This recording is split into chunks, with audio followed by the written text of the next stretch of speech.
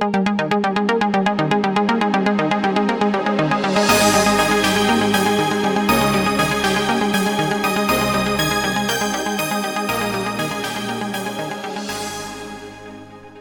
everyone, this is All About Windows Phone Insight podcast 247, recording this on the 7th of March 2018. I'm Steve Litchfield with a slightly croaky throat, but doubtless I'll manage with the help of Rafe Blanford. Yes, so we'll have to make sure I do plenty of talking to save Steve's throat, although I suspect a few topics he's going to have to cover, but as usual we'll be chatting all about kind of phone things related to Windows and meandering onto other mobile topics and musings.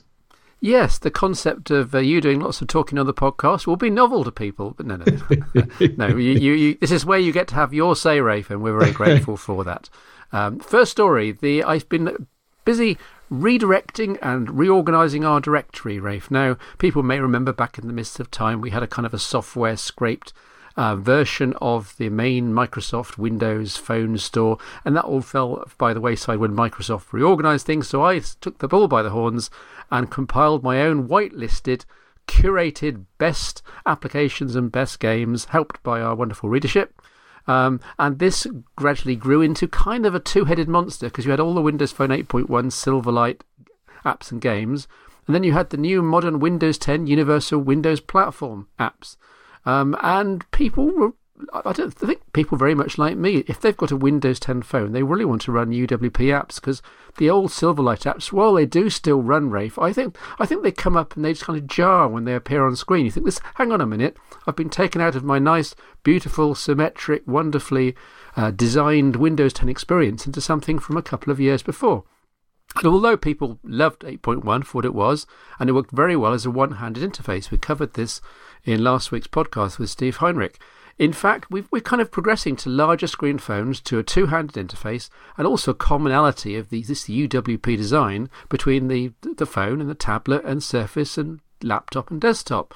So basically, I wanted to split out all the UWP apps, and we now have a proper curated UWP app directory, and even better, because there aren't hundreds and hundreds and hundreds of them, we're actually able to squeeze it all onto one page in our CMS. So hopefully people can now just have one URL to bookmark rather than two, and hopefully we can move on and with this Windows 10 app directory.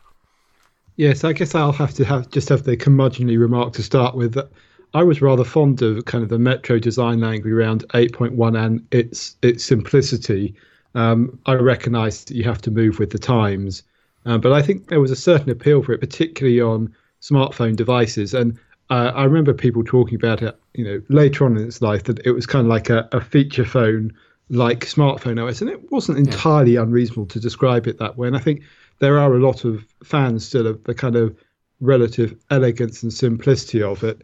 But yes, obviously we've moved on, and if you've got Windows 10 Mobile on your device, it feels very weird switching back to, at the time it felt like it was kind of an evolution of the design language, but actually as time has gone on, the kind of differences have become more apparent, or I guess have kind of flowed through both the system and the apps. And so, yeah, absolutely makes sense to kind of highlight the UWP apps.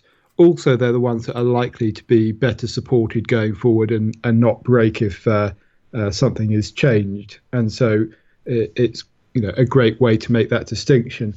The other thing that's worth saying is just how many apps there are actually in this directory now. I haven't counted them all up, but it looks like it's well over 100. And, when people talk about the app gap and not being able to do things on their Windows 10 mobile device, I am sympathetic, and no one's going to try and argue around that point. But it does show that if you have a specific task in mind, there's a good chance that there will be an app available. Where it sort of falls down is when you get to the service type apps for the on-demand things, or for your bank, or for whatever. And that's where, honestly, that's always where the app gap was. But nonetheless, particularly if you're kind of into the productivity stuff, or you're looking for reference or news, or, even actually to some extent kind of third-party social applications, but certainly, all the utility type stuff, actually the apps that you typically would find on Windows desktop and tablets, there's some really, really great ones available for Windows 10 Mobile. And actually, I think we're going to talk about a couple of the newest ones later in the podcast. But yes, if you go to this page, this is the place where you can kind of get Steve's personally curated list. And I think I'm right in saying, Steve, that you basically tried every single one of these, at least in passing, to kind of give it your stamp of approval, if you like. I've certainly given the majority my personal stamp of approval. In some cases, we do have some trusted readers who, when they recommend something, you think, okay, I'm going to take their word as gospel. It's not something in a genre I particularly want to try, but they recommend it. I trust their word. And there are a few examples of that as well. But yes, the vast majority of them have not only been tried by me, or at least installed by me, a lot of them have actually been reviewed or featured. And where possible, of course, I've just linked through to the full coverage on the site. So in at least half the cases in that directory, if not 70%, if you click through, Rafe, you'll come to one of my flow stories or one of my reviews, which hopefully is more useful than just a direct dump into the Microsoft Windows Store. Yeah, I think it is. I mean, one of the things that still continues to surprise me when people are writing their entries for the App Store, they don't always give the detail that you want. Or more to the point, I think sometimes a third-party opinion has a bit more validity to it because you're not spending time talking it up in marketing speak, which in the App Store, fair enough, you're going to do. So it just gives you that extra bit of information about whether it's going to do what you want it to do, whether it's worth downloading. So yes, I think I would say it's at least 75% of them have a link through to the flow. Some of them will have a link through to reviews. But when Steve writes a flow about UWP app, we're not just talking a copy and paste from the App Store directory. It generally means you've tried it, you've got a couple of screenshots and offer up an opinion. So I think it's one of the most valuable resources on the site. Thank you. And along with it, of course, the AAWP Universal application has also been updated, and that, of course, has got a hierarchical, a kind of pop-out list, really, of our various directories, and that's now been reorganised to match. So hopefully the site and the application are in true sync, so do go and grab that and update that if you haven't already. Just on the subject of Windows 8.1 versus Windows 10 Mobile, Rafe, just a couple of comments. One is that the appearance of hamburger menus, which, of course, we've debated over the years, and that's very much something that came in with Windows 10, in fairness, along with Windows 10 on the desktop, and in fact for other mobile OSs, quite often they've ended up with hamburger menus too. It's kind of a UI element of the modern age, really. So that's kind of one new thing. And the second thing is that the Metro-like tabs that you used to love in Windows 10 8.1, they are still there in many Windows 10 apps. So, for example, if we go as a good example to the Vime, the ultimate Vimeo client, UWP app, which I reviewed, I think it was yesterday. Once you're actually within perhaps viewing a video, and you're in portrait mode, so you've got the video playing at the top, and then you've got various tabs underneath for example, the comments, the description, and social stuff, and you literally side swipe between those while the video is playing. So in great many Windows 10 UWP apps, the concept of side swiping the content on the screen to get to a new area of content, a kind of like a pivot, if you like, that is still very much there, even if you don't call it Metro UI. Yeah, that's true. Although I'm kind of sad that kind of the bigger fonts and the size that you had there has kind of gone away. I mean, it kind of makes sense in terms of the screen size. And while we're talking about burger menus, I'm interested to hear your take on them. Are you a fan of burger menus, or is it something you don't enjoy as a kind of UI element? I don't mind it when they are genuine navigational aids. So, for example, if you've got an application like AAWP Universal, good example, most of your life is going to be spent browsing through stories, diving in and out, viewing comments, and you don't need to use that hamburger menu. It's there for when you want to jump to a different section of the program, and that's fine. It's like an index, if you like. What I don't like is when some applications, they try and stuff every function they can, every major function in the application on that menu, forcing you to go top left all the time. So I think it can be abused, but on the whole, I don't mind it at all. It's interesting because, I mean, I'd agree absolutely with that. It's about making choices that aren't user hostile. Part of the reason I bring this up is there's quite a bit of user testing now that says people don't use the burger menus very much, or they get confused by them. And actually, you can improve the kind of use of them by, instead of having 3 lines, as the burger menu tradition is, you can actually have a menu button. But it does tend to spoil designs, and other people, particularly kind of people who are thinking purely about the visual design, don't like it. It's also why you've seen so many apps kind of switch to having the nav bar at the bottom, or at least bringing it back, or making that the primary navigation function. And honestly, I think in a lot of cases, that still makes the most sense. And obviously, that's not an element we see on Windows 10 Mobile in the same way that you do on iOS and Android. And so kind of it's interesting to make that distinction, at least with regard to kind of the overall interface on Windows 10 Mobile. But you can't really get away from the fact that when you've got more than 4 or 5 items, actually they make a lot of sense. I guess the argument then comes back particularly from a user experience point of view, is if you can't describe the functions of your application in kind of 5 areas, then you've got a problem. And I will agree with you that the very best apps tend to have their navigation in line in some way. And actually, as we're talking about this third-party Vimeo client, actually it does make sensible uses of tabs to kind of have that almost different sections, almost hierarchical use of navigation to switch very quickly and pivot between things. Because actually what's interesting, and I think this applies to a lot of content apps, and the AAWP one is no exception, when you have a very content-rich application, actually designing an easy-to-use navigation that supports multiple different user journeys or route through the app becomes increasingly difficult, because there is now an expectation that apps offer both an intuitive but also kind of fully featured experience. And the way you move and navigate through an app is very much part of that, and particularly when you start thinking about the navigation stack and how you move back through an app or forward through an app, or related articles or related videos in this case. And it does seem that this Vime app has done a pretty good job of thinking about that, partly by using some of the patterns from the Vimeo website itself. But yeah, I mean, it's incredibly impressive as a UWP app, especially when it appears to be completely bug-free as well.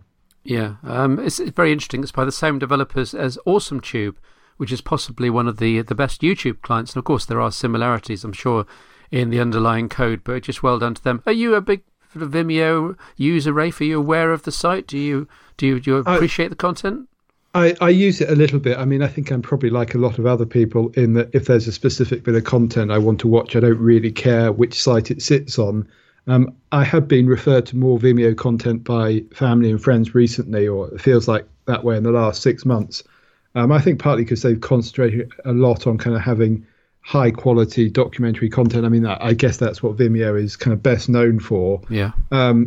Probably like most people, though, I don't feel really the need for an app. I mean, obviously, give it a go because I would recommend it. Because like YouTube, actually, it's very usable through the mobile website, or actually just the website itself. But it is interesting, I think, particularly if you're starting to interact with video a bit more, it probably does make sense to use the app. And I guess it's the old argument about, when does a app become worth using? Well, it's probably a frequency argument a lot of the time. It's either got to provide a superior experience in some way, and that might be offline usage, or it might be, remembering your account information. But a lot of the time, of course, we talked about this when we talked about progressive web apps. It's getting easier for websites to do that as well. Maybe not always quite so effectively. So for me, it actually often sometimes comes back to the frequency argument. And sometimes apps, regardless of whether you pin a PWA or install an app, it's just quick, easy access. And I do find that increasingly you do still find that apps have that little added extra. It's that moment of user delight, whether it's something like, one of the native payment methods, or kind of just fitting in with the way you use your phone. And I think actually this Vimeo app is kind of a perfect example. Of course, you can use the website, but it's quicker using this, and it sort of has some familiarity with the UI you're used to in so many other Windows 10 mobile apps, and therefore it's just quicker to move through it. And you can't really beat speed.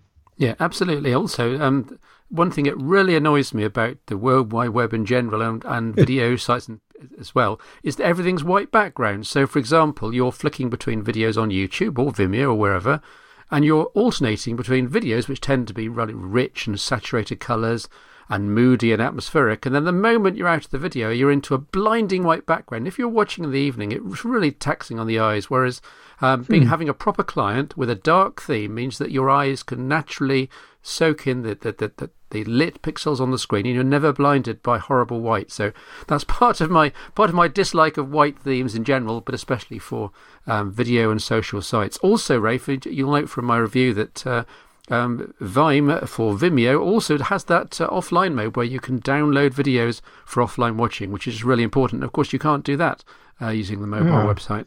That's good, because I hadn't quite spotted that. But yeah, there's a perfect example of where it makes sense, because I don't know about you, Steve, but I tend to have a collection of a few videos that I like and sometimes will rewatch, or it's more a case of downloading to then be able to show friends and family. And that's something that's obviously, you can use bookmarks and things, but it's not quite as convenient, and that tends to, mess up your bookmark list anyway. So having some videos stored down, and obviously then you don't necessarily need to have a 4G or Wi-Fi connection, which can be handy, because a lot of the time you have that spare bit of time as, I know, you're driving somewhere or you're down the pub and the signal's a bit iffy and you really don't want to have to worry about that sort of thing. So it's a great extra feature. I'll be sure to use that. Yeah, and of course everything in terms of your favourites and your libraries, everything's synced through your Vimeo account. It's all done through the official Vimeo APIs. So yeah, well done to the developers. And I shall watch out for more stuff from you. Moving on, Rafe. I have done another feature mirroring what I did with the Idol 4 Pro a week ago. And I think you missed that because Steve Heinrich was on last week's podcast. But essentially, the Lumia 830, 930, 1520, etc., they're now also covered by a tutorial and Microsoft be damned, taking these phones right up to full Creators Update, branch 1709 of Windows 10. And the short summary, Rafe, is that Microsoft disabled in the Insiders program, taking you from the anniversary update up to future builds. I think Microsoft was just simplifying the builds and the server space at their own end. But the upshot, of course, is that the Idol 4 Pro, which was stuck on anniversary update, and of course, these are classic Lumias, 735, 830, 930, all absolutely stuck officially on anniversary update. Unless you happen to, be on the Insiders program late last year, in which case you could have jumped them up. But assuming that you've done the Windows device recovery tool, or you just haven't bothered and left it on the official version, then you've got no way forward, no way to appreciate all the new updates that are coming along, the support until spring 2019, etc., unless you go through what I've gone through here. And the tutorial takes you through something slightly geeky, a thing called Interop Tools, which basically just is a registry editor for Windows 10 Mobile. You go through the steps I've given there. Hopefully I've made everything as crystal clear. And a few steps in, you'll be able to edit 3 registry keys, which basically turn your phone into thinking it's, or letting Windows servers think that it's a Lumia 950 XL, at which point you get all the updates. So you let the updates flood in, you upgrade your Lumia 930 or whatever, classic Lumia to full Creators Update step by step. Once you're there, of course, you can revert the registry entries and pretend to be a Lumia 930 or whatever again, and just to make sure that nothing goes untoward. But once you're on those more recent branches, you've got full support. You're good to go into another year and a half or so, which I think is excellent news for classic Lumias.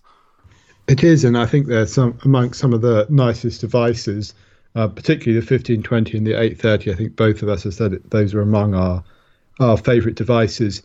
I mean, it's probably worth saying, Steve, that the usual warnings apply here. It's not a particularly difficult process if you're, computer literate. But we probably should say that, it's not officially supported. This is probably most certainly going to break any warranty or anything like that you have.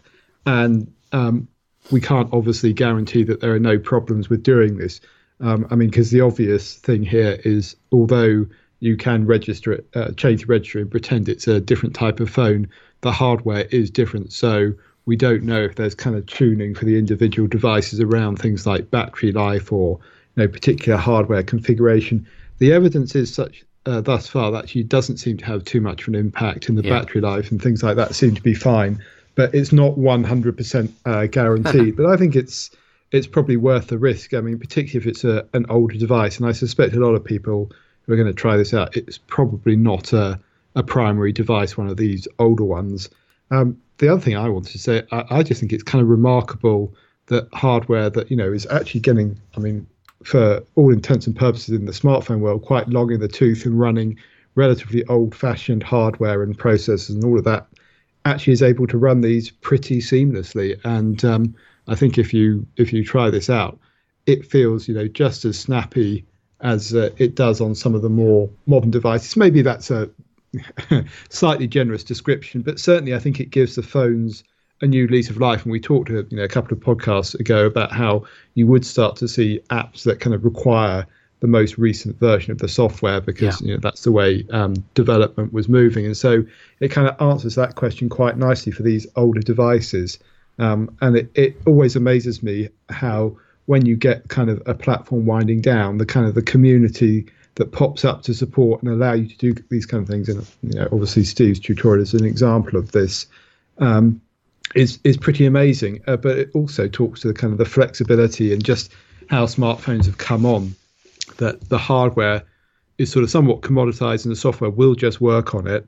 And it just goes to show that Microsoft actually have something that's still viable on the older devices. So it does make me wonder why they switched off. I suspect the reason for it is there just aren't enough people using it to justify continue doing the testing. As you suggested, it's the number of builds and things like that. It's hard to go, it's worth doing it when it's a relatively small number of people. But if you want to take it and try it out, you absolutely can. Caveats and warnings apply, I think. Yeah, although it is actually very hard to brick a Windows phone, a Windows 10 mobile phone. I should never say never, but the Windows Device Recovery tool has all sorts of modes.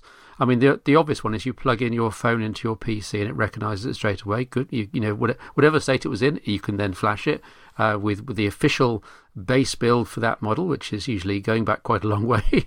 But there's also the so-called is it dead USB model whereby your phone isn't recognised, but the utility talks you into holding down the couple of buttons, putting the device in a direct flashing mode. You then plug it in and it just flashes it directly anyway. No need for a working OS at all. So I have yet to, despite all of the work I've done over the last, 7 or 8 years, Rafe, not once have I bricked a Lumia or a Windows phone in any way, or even been close to bricking it.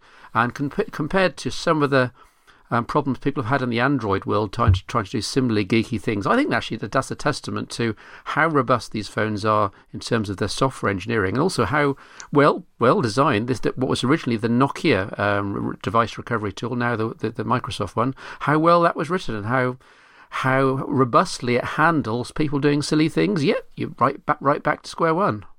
Absolutely, and I think this probably speaks to Microsoft's experience in putting an operating system together. And, they rightly get a lot of criticism, but they've also got some very smart people for them, working out how to sort of do the low level stuff. And actually, the reality here is that even when you're doing the kind of update that we're talking about, is you're not really touching stuff down at the lower level bootloader. But Microsoft has designed that to be, very easy to recover from with the various tools. And credit to them for making those available. Because as you say, it's entirely possible to brick an Android phone relatively easy, particularly if you're using, if I say, some of the slightly unorthodox methods for getting old firmware or new firmware onto a device before it's been released. And, actually some companies are better than others because some actually very deliberately open up all of that kind of thing. But I would say, yes, that I don't think I've managed to ever completely brick any device I've owned, but I have had to try and recover friends' Android devices without much success. So I think it's easier to do there. And then, of course, you will also hear horror stories about the iPhone when updates have gone wrong. And while I've definitely seen updates go wrong on Windows devices, they've always been recoverable, as you say, using the tools that are available and then work the next time. So a little bit of patience, you can pretty much always guarantee you'll be able to get your device back into some sort of working shape. Absolutely, and the backup and restore process, which on Windows 8.1 wasn't too bad, got better with the first releases of Windows 10 Mobile. With the very latest releases, it really is top notch, and you can now, as long as you've got a full working backup and plenty of time, because let's face it, reinstalling whatever it is, 150 third-party apps in many people's cases, that will take a few hours. As long as you've got a bit of patience, you can get something like 95% of your phone back, just with almost no interaction whatsoever. An awful lot of UWP apps actually restore your preferences, your settings, even your login status in some applications case. So it's really quite impressive. It's not as good as on the iPhone, iOS. I think Apple had it nailed, and they're kind of the gold standard. But I think I would put Windows 10 Mobile as kind of the silver standard, alongside perhaps some of the Google Pixel devices and everything else below. But certainly, there's nothing to be feared. As long as you've got a good backup, So that'll be settings, update and security, backups, and then tap on backup options, and you can check then when your last full backup was. But as long as you've done that, you are good to go, because whatever you do to your phone, as long as you can bring it up to a recent version of Windows 10 Mobile, you can get all your stuff back, or nearly all your stuff back, without any extra aggravation. One other application, UWP app, Animotica, Rafe. Just have a look at some of the screenshots for this. It's kind of bizarre in that the front end is a kind of HTML-ish, but beyond that, there's a surprising amount of video functionality, and I was really surprised that it was actually robust and did all of the video editing, annotation, effect stuff I wanted with no crashes, and it just worked. And something I'd highly recommend to people give a try out if they've perhaps got 2 gig or 3 gig of RAM. Oh, it's interesting. I haven't seen or tried this application, so I'm just looking through the screenshots, and you're right, there is this slightly weird interface, which, I mean, it stands out more because we're so used to UWP apps having a fairly standard look and feel. I'm assuming that it is still a native app, and it's still doing things locally rather than kind of using web tricks in the background. And you can probably see that from actually, if you look through it, some of the kind of UI elements. It's just the way it's been put together. I think sometimes it's if a developer's focusing more on functionality than kind of standard design, it's not unattractive. It works. When you think in the early days of smartphones, Steve, video editors were quite exotic and were very limited in their functionality, and quite often they were quite limited in the amount of video they can handle, and certainly the functionality. It's kind of amazes me that you can do so much, and particularly from a third-party application. You actually have a few choices now, so I'll have to give this one a go.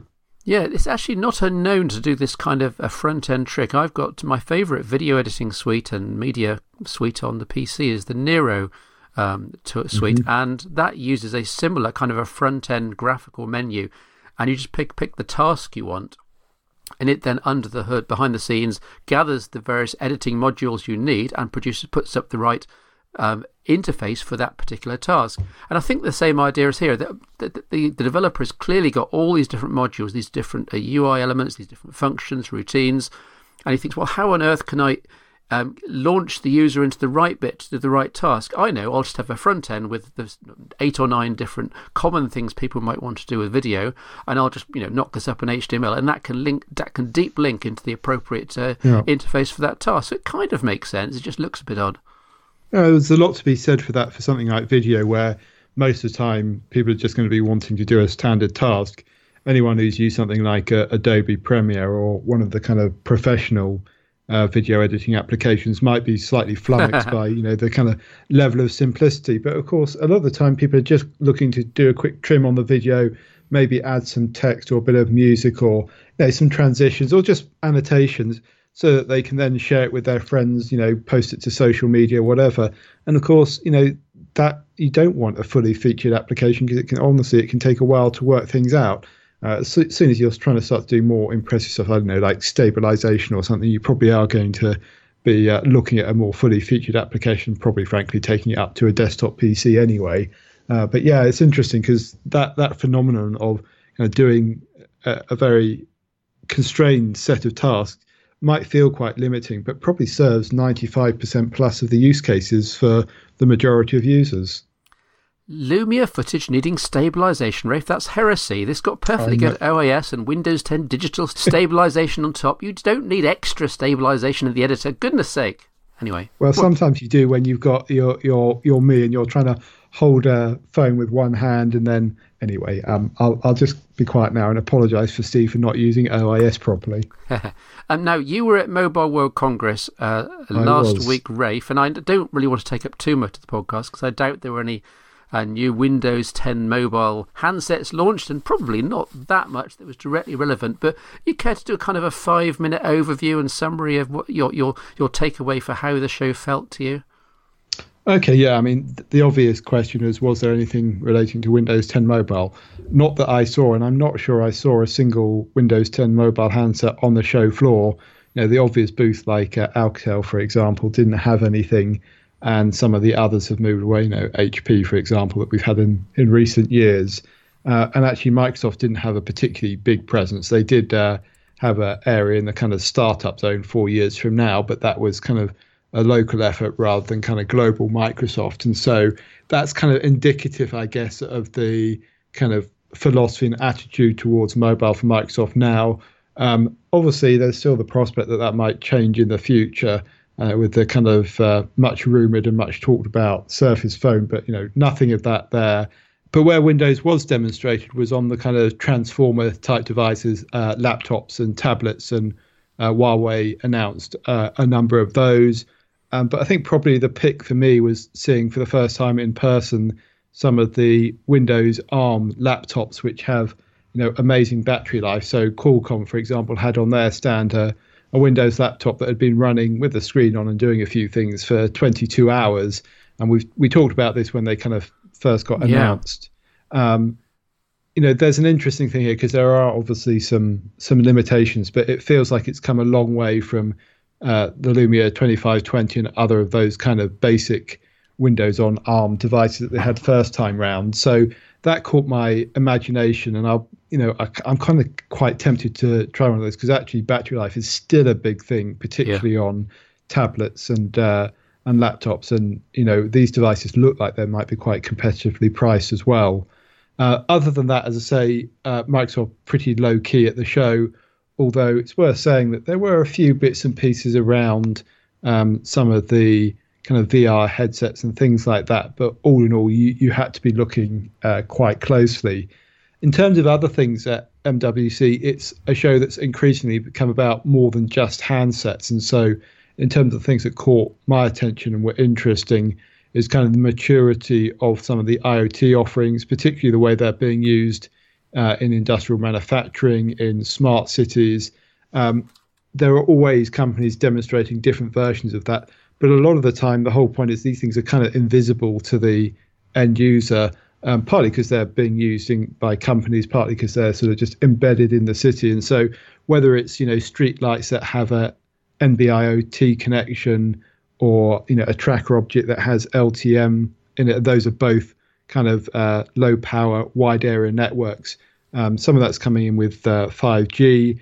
The reason those are interesting is how you go from connecting kind of billions of devices, which is what we've got at the moment, to sort of tens of billions. And, ARM was even talking about getting towards the point where we have 1 trillion connected devices, which was a bit mind blowing. But really what those things do is, you have devices that can be connected using low power, with kind of, obviously, if it's on battery life, they can have a very long battery life, up to 5 years, and at low cost. So rather than kind of effectively sticking a phone on to something, which has been the traditional approach with IoT, you can use these low power, wide area network type connections to maybe do it for a handful of dollars per year, which means obviously you can connect many more things. That might be something as simple as a rubbish bin. It might be, there was a demo of kind of laundromats, and it's sort of by having all the washing machines in the laundromat connected, you can tell when they go wrong. You can probably predict when they go wrong. You can see utilization, so you can run a change of laundromats using maybe a couple of staff rather than 10 people. So that kind of automation, smartness, intelligence. One of the things that caught my attention was actually a demo of a new Samsung SmartThings tracker, and it's a presence sensor. Those have traditionally been based on Zigbee, so that when you walk into the house, it knows your smart home knows you've arrived. Actually, this was having a NB-IoT connection, which means it didn't depend on being connected to the home Wi-Fi via Zigbee. And so it's also the equivalent of those Tile trackers, which are the Bluetooth low energy trackers, which you can use to kind of keep track of your luggage or your handbag or whatever it happens to be. But because they've got independent connectivity, it doesn't rely on your smartphone, doesn't rely on Wi-Fi. It will work all the time and can be pretty much worldwide. And that's really useful from a kind of presence sensor point of view, because it just is a lot more robust. So loads of those kind of things, lots of automotive, lots of health, that's all moved on. And maybe we'll talk about it a bit in future podcasts. But thinking about the other handsets, I mean, the one thing is at the show, there aren't so many big announcements, not just this time around. I think it's been happening for the last few years. In its prime, you would see basically a big handset announcement from every manufacturer. And a lot of the times there were multiple devices being announced. I mean, I can remember Nokia announcing 3 Symbian phones in one go. And you'd often see others announcing too. So, I'd be running around the show trying to photograph 10 plus different Symbian devices at its peak. And with Android, that got even more crazy. This time round, Samsung announced the S9 and the S9 Plus. Yeah, very impressive high-end Android devices. I think you could argue they're the most important Android devices. They're kind of the flagships that will sell in significant numbers. Really, the Android world's equivalent to the iPhone. Yeah. But also lots of other Android bits and pieces.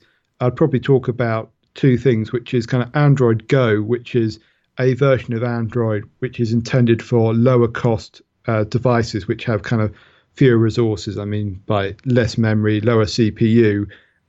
Google announced it last year at Google I/O, but these are the first time the device has been available in public. So the Nokia One's an example of this, as is some of the Alcatel devices.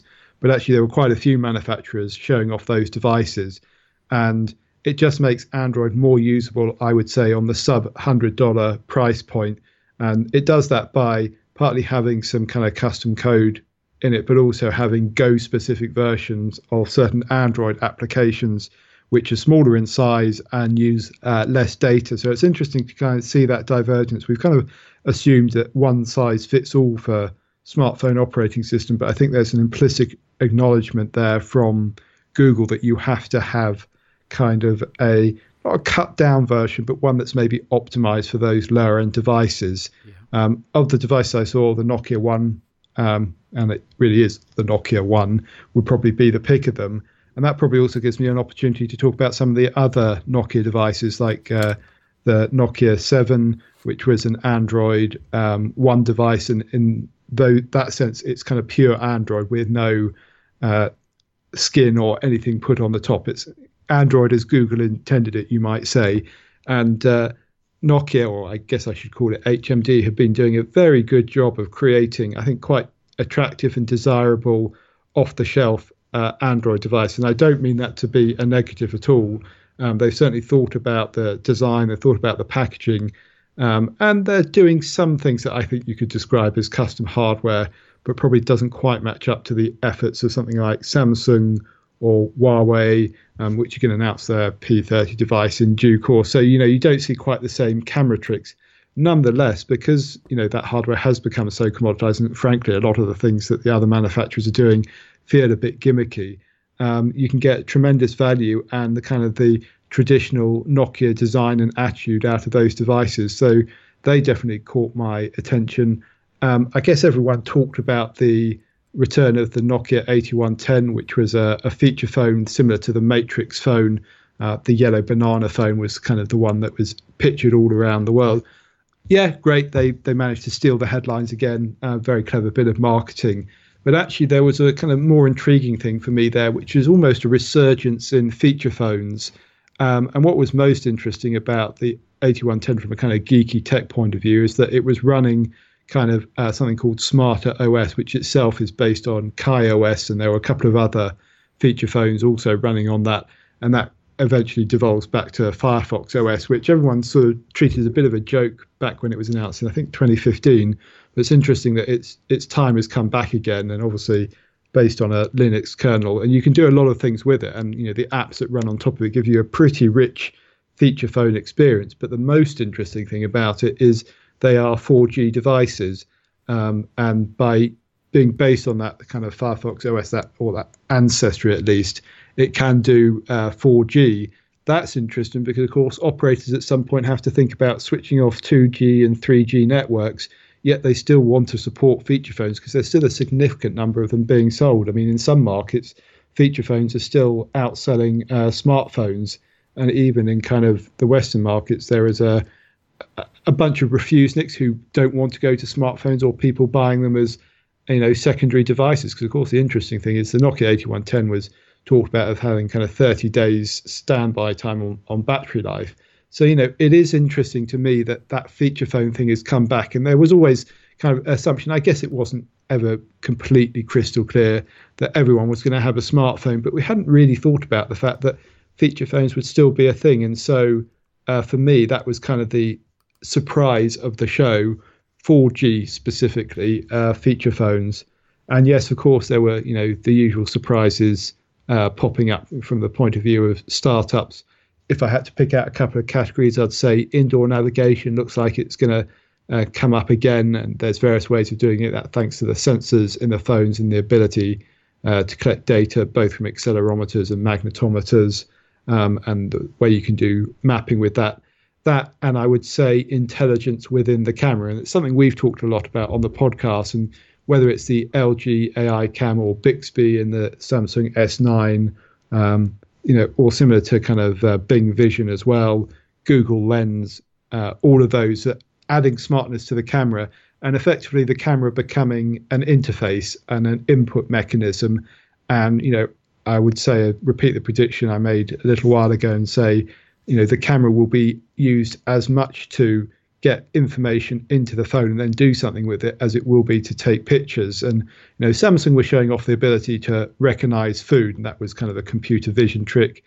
LG was showing how it could recognize the objects in the camera and then show interesting information about that. Google Lens does a similar thing, and actually Google Lens is now available kind of via Google Photos for select Android devices. And so if you wanted to call it the AI camera, you could, but actually to me it's more about using computer vision to work out what the camera's seeing and then do interesting things on top of that and trigger certain actions. And so what it means is it becomes an input mechanism.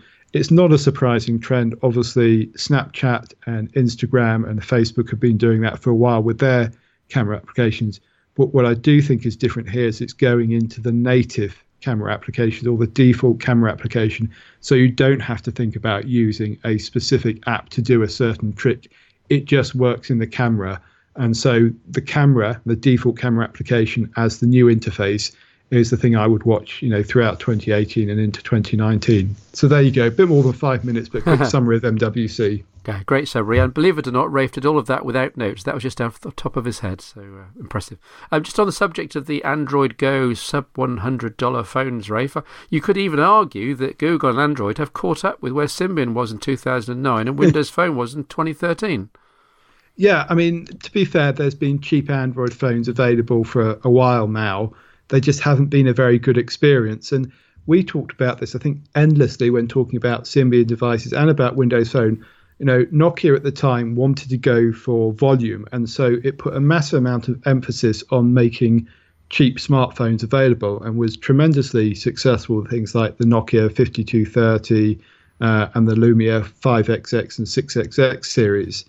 I think it almost did that at the cost of innovating around the high end. And it's one of the mistakes I think they made. And I probably would say that as a person most interested in high-end phones.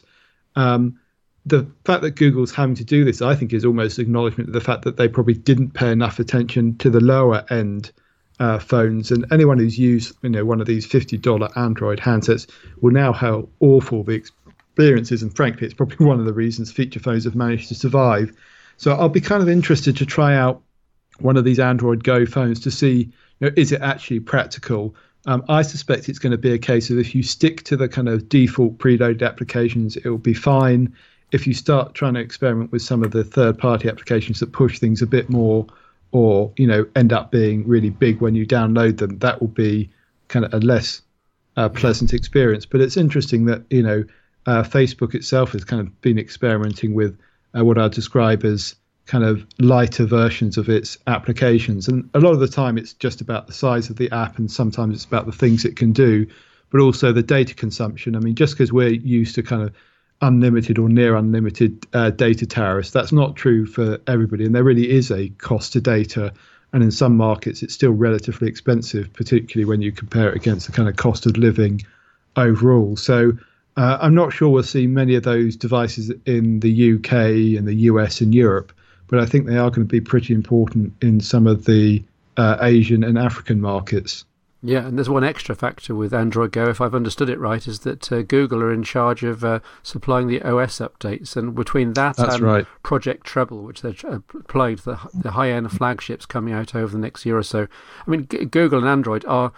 The whole scene is notoriously fragmented, and I think Google is getting very, very frustrated that it can't get the latest security updates and patches and OS functions on the majority of Android handsets out there. We talk on this podcast often how actually very fortunate Windows 10 Mobile is, that the updates, the OS updates, the security patches, the browser kernel fixes, they're all pushed out as over-the-air updates every single month to just about every Windows 10 mobile handset out there, regardless of branch. So, I mean, the iPhone, again, is the gold standard. I would say that Windows 10 Mobile is getting up there, maybe the silver standard. And again, Android was really falling behind. But this new initiative, together with Project Treble, I think sees Google just starting to take the bull by the horns and starting to compete in terms of updates with the other two platforms. Agreed. I mean, it's interesting. I think Google and Android got into that position because of its philosophy on wanting to be open to as many manufacturers and to hardware types as possible. And clearly Apple has an advantage in being kind of controlling in its ecosystem. And frankly, Microsoft was able to do that as well, partly because it decided to, and partly you probably could argue because it just had fewer hardware partners which it had to deal with.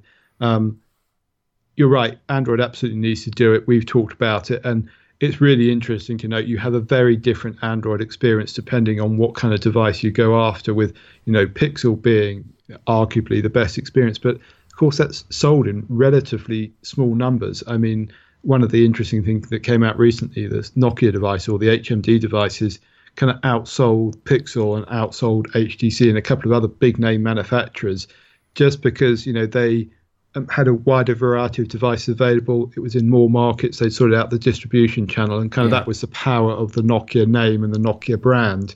But also, I think I don't want to be too critical because this sounds like a bit grumpy, but Google has made these initiatives before in terms of trying to get software updates and encourage manufacturers to do the right thing. And, you know, they have been various versions of Android which have tried to target the low-end devices or have tried to push out updates more often. Now, the most recent initiatives do feel like they have a little bit more momentum behind them. But Google is a bit notorious for doing things and then abandoning them. And I'm not suggesting it's going to do the same, but its track record isn't great in this department. And ultimately, it does have a relatively lack of leverage, I will say, over some of these manufacturers. And while it may be able to fix it for some devices, it's not going to stop there being, you know, crap, cheap Android devices available on the market. And there's obviously such a huge install base as well that's not going to get fixed. So I think Android's reputation for kind of vulnerabilities and security holes is going to be maintained. And in some ways, it feels unfair because it's, you know, it's become so ubiquitous now, and people go, oh, it's not that big a problem. And in many ways, it's not. But it's really not the situation you want to be in with the kind of computer that's sitting in everyone's pocket, because, you know, they're described as vulnerabilities and security holes for a reason. So I absolutely hope that kind of the new initiatives do help solve that. But I definitely detected a degree of skepticism that, you know, the manufacturers will jump on anything that they think will sell the devices and sort of make them look good.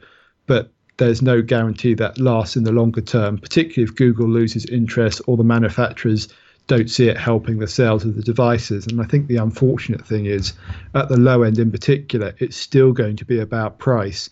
And I do wonder if kind of some of the extra requirements around these Android Go devices are onerous enough just to add a little bit of cost to the device. And even if it's only, you know, $5, that could be the difference between a sale and not getting a sale. So we'll see. You know, it's the right idea, but we'll have to see how it works out in practice. Yeah, talking of Android, we did promise 2 podcasts ago, Rafe, that you and I would debate Windows 10 Mobile versus Android and the pros and cons, but we've completely run out of time, so we're going to have to defer that yet again. I do apologise, gentle listener, but hopefully we've given you enough other topics in this podcast, but that will come at some point. I won't forget about it. And also on the subject of Android, Rafe, I've got a Galaxy S9 arriving hopefully here tomorrow as we record this.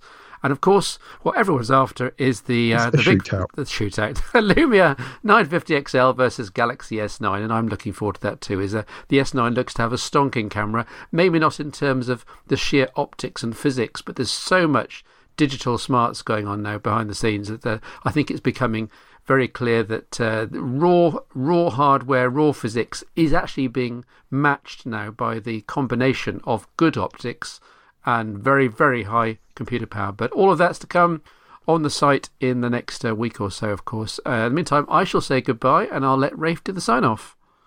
Oh, well, we'll look forward to seeing that Samsung shootout. And I agree, actually. A lot of the value and the good things in cameras now is not actually coming from the raw performance. It's all the things that you could do with it. And actually, that just reinforces the remark I was making about the camera as an interface. The other thing we'll also promise to talk about in a future podcast is the Gemini from Planet Computing. It is something I briefly saw at MWC, having seen it at CES, and I'm hoping actually to get my hands on one very soon indeed. It's kind of, for those that don't know, it's the Cyan 5MX-like device, but running, Android also can boot into various Linux distributions, as well as Postmarket, which is kind of a Linux distribution running the Hilden UI, which is actually quite exciting. And I did see it running that, and I also saw it running Sailfish. Sailfish, thank you. Yes, from Yola. So that's going to be interesting to talk about in a future podcast, just because I think it will appeal to quite a few listeners to this podcast, and there's a certain amount of geek credential on the line there. So we'll make sure we cover that in a future podcast as well. But if you want a taste of what that's about, Steve actually has a great video on the website where he goes through some of the Gemini features and particularly notes its attributes as a device for kind of business users and for productivity. So check that out as well. Other than that, I will sign off and say thank you, everybody, to listening. Thank you for Steve for corralling me into the podcast and doing his usual fantastic job on creating content. And I will say goodbye to all the listeners and ask you to please tune in next time.